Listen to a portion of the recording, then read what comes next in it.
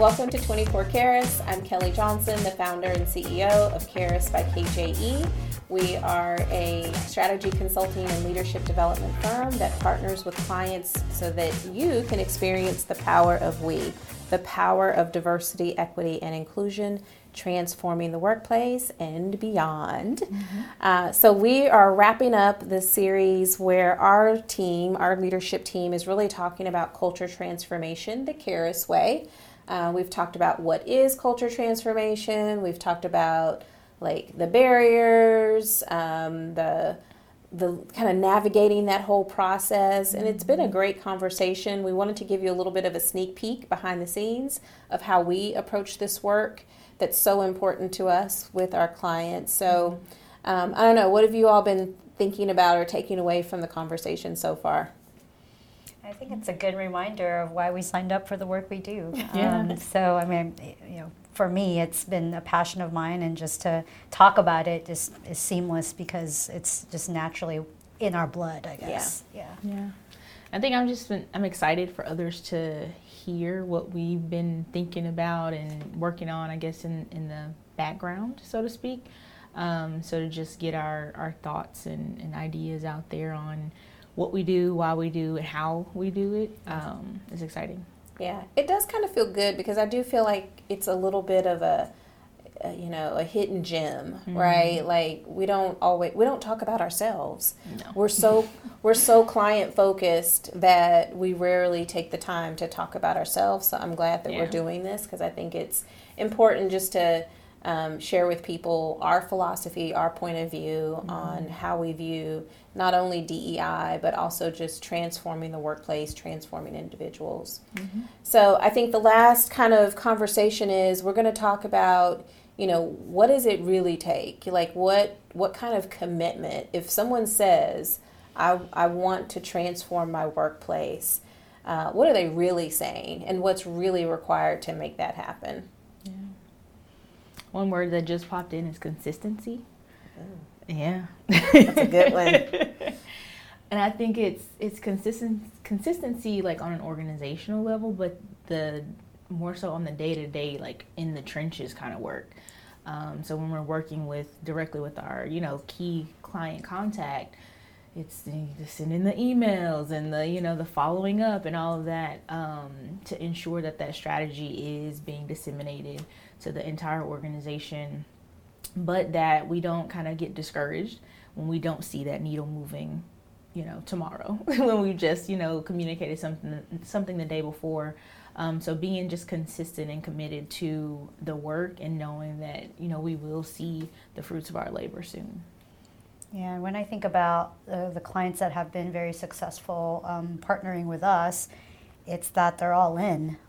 There's, very little hesitation once they've committed to the journey.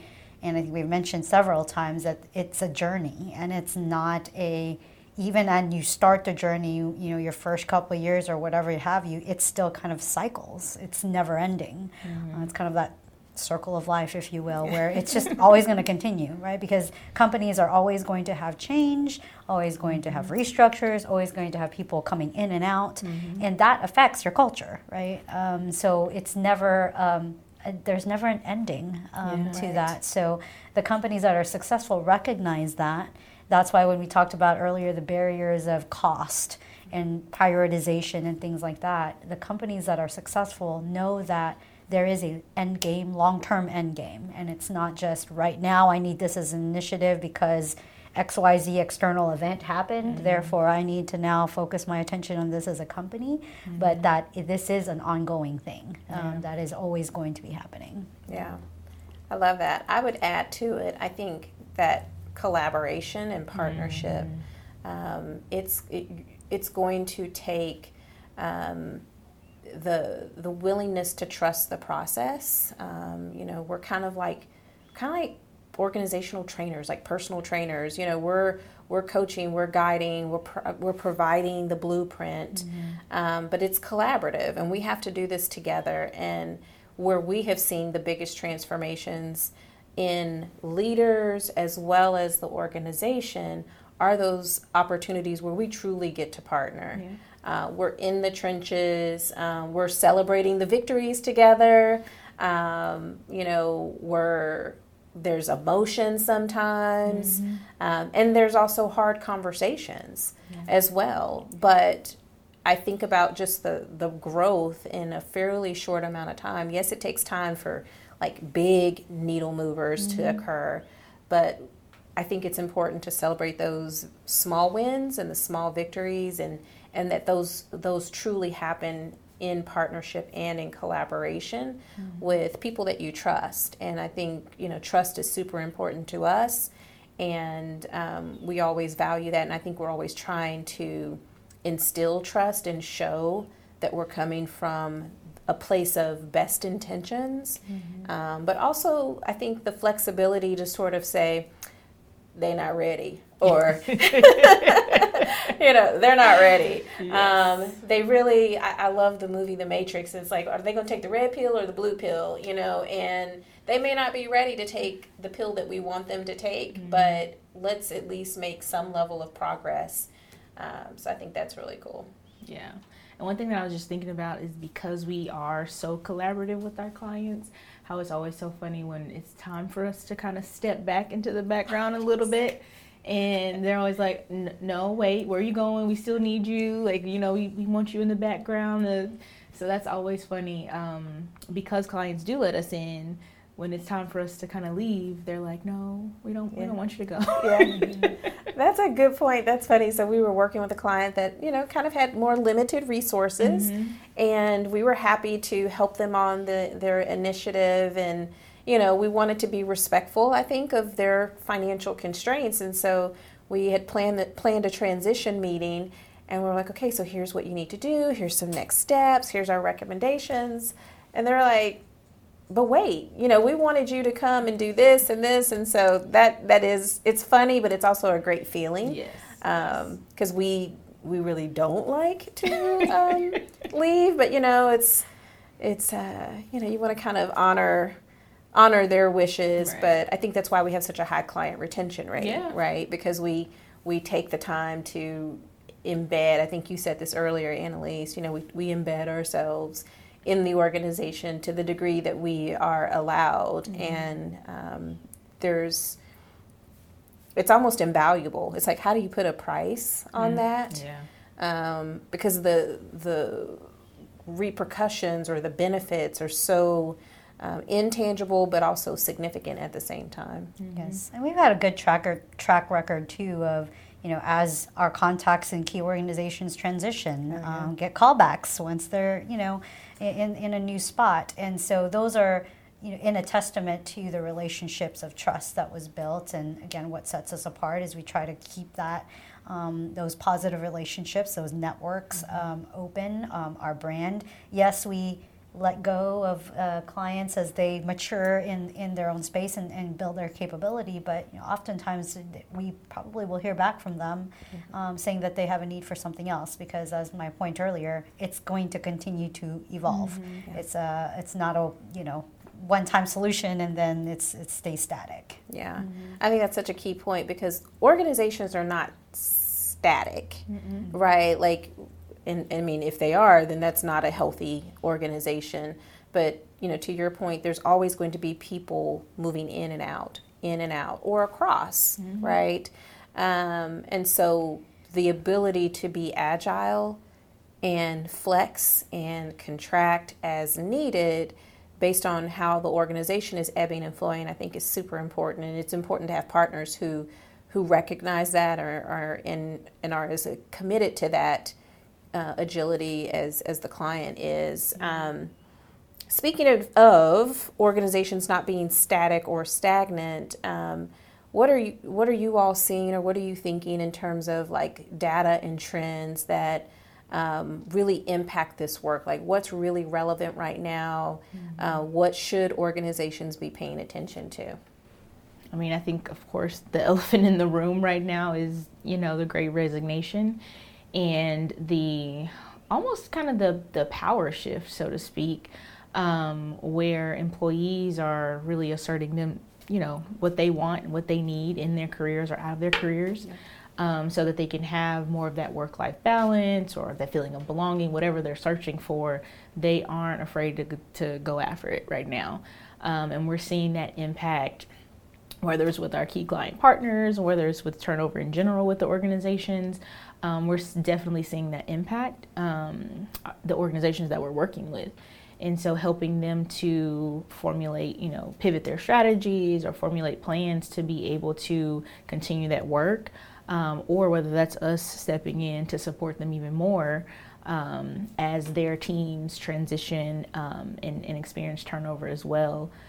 So it's really equipping the organizations to be able to kind of bounce back or manage the resignation, the turnover, because we're seeing this impact teams, we're seeing this impact ERG leaders even more, especially workload is already a big deal for them, but losing their co-chair or losing their co-chair and losing a team member in their department at the same time can impact them or is impacting them a lot. So I think we're going to be seeing the repercussions or side effects of this for a while, I think, until things start to settle down. Yeah, and I remember, so I was in a recruiting space in my last role, kind of global team in different countries, and it's the same, predominantly in the U.S., but it's the same elsewhere, especially post-pandemic. I mean, I remember when I was a recruiter, decade ago, we were already seeing that trend of, hey, no longer is it a common thing for people to stay, take a job and then they stay there for 20 years and retire from there. That's no longer common. It's more every 3 to 5 years was the average. And I'm talking about 10 years ago. Yeah. So even more so now, we were seeing that, I think post-pandemic, lots of, time thinking, about what you really want in life, and life's too short, and you want to go and fulfill your passion and do the things you really want to do. So I think that attests to a lot of resignations you see right now and movements of people making career changes, right, where in the past they probably would not have thought about doing that, right? So I think it's more prominent right now for us to really work with companies on engaging and that employees, and that is the work that we do in this space. And I think it's connected to the Great Resignation and the shift, the power shift, as you said, which we talked about in a recent blog, like what that power shift dynamic is. But I think sort of a kind of 1A component to that is, yes, people are leaving and the power is currently with the employee. But I also think part of that is the shift in expectations. So with that shift in power, not only from like a benefits or workplace flexibility, but the expectations around communication and vulnerability from leaders. We're seeing Gen Z and millennials expecting more of leaders to be able to lead from a place of vulnerability, speak to the heart or speak from the heart, because people want more reasons to work and to grind beyond the paycheck, beyond the 401k. And if leaders are not learning how to demonstrate that vulnerability and create that trust, because they're communicating more, because they're able to communicate about really tough, sensitive topics that do come up around DEI, those leaders who are still resistant will struggle even more to retain the best talent, I think. Yeah, I think the lines are, I guess, even more blurred now. Even with going back to work, the work versus home or work versus personal kind of dichotomy, I guess. People are expecting, or Gen Z millennials are expecting to have these conversations. They're expecting that, their leaders are asking their questions or engaged in what they have going on at home or outside of work.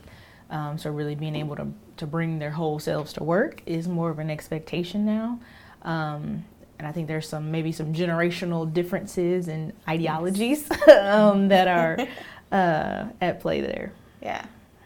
Well, this has been good. So we're going to keep doing this periodically where we share from our team perspective about different diversity, equity, and inclusion topics. We do also want to invite you to send us in your questions. So what do you want us to talk about? And we will try to answer those. You'll just check out the show notes and find a way to contact us, email us your questions. In the meantime, we thank you for being here on 24 Caris. We really enjoy the opportunity to partner with you on your DEI journey and help you have a consistent commitment to diversity, equity, and inclusion 24/7. Until next time, thanks.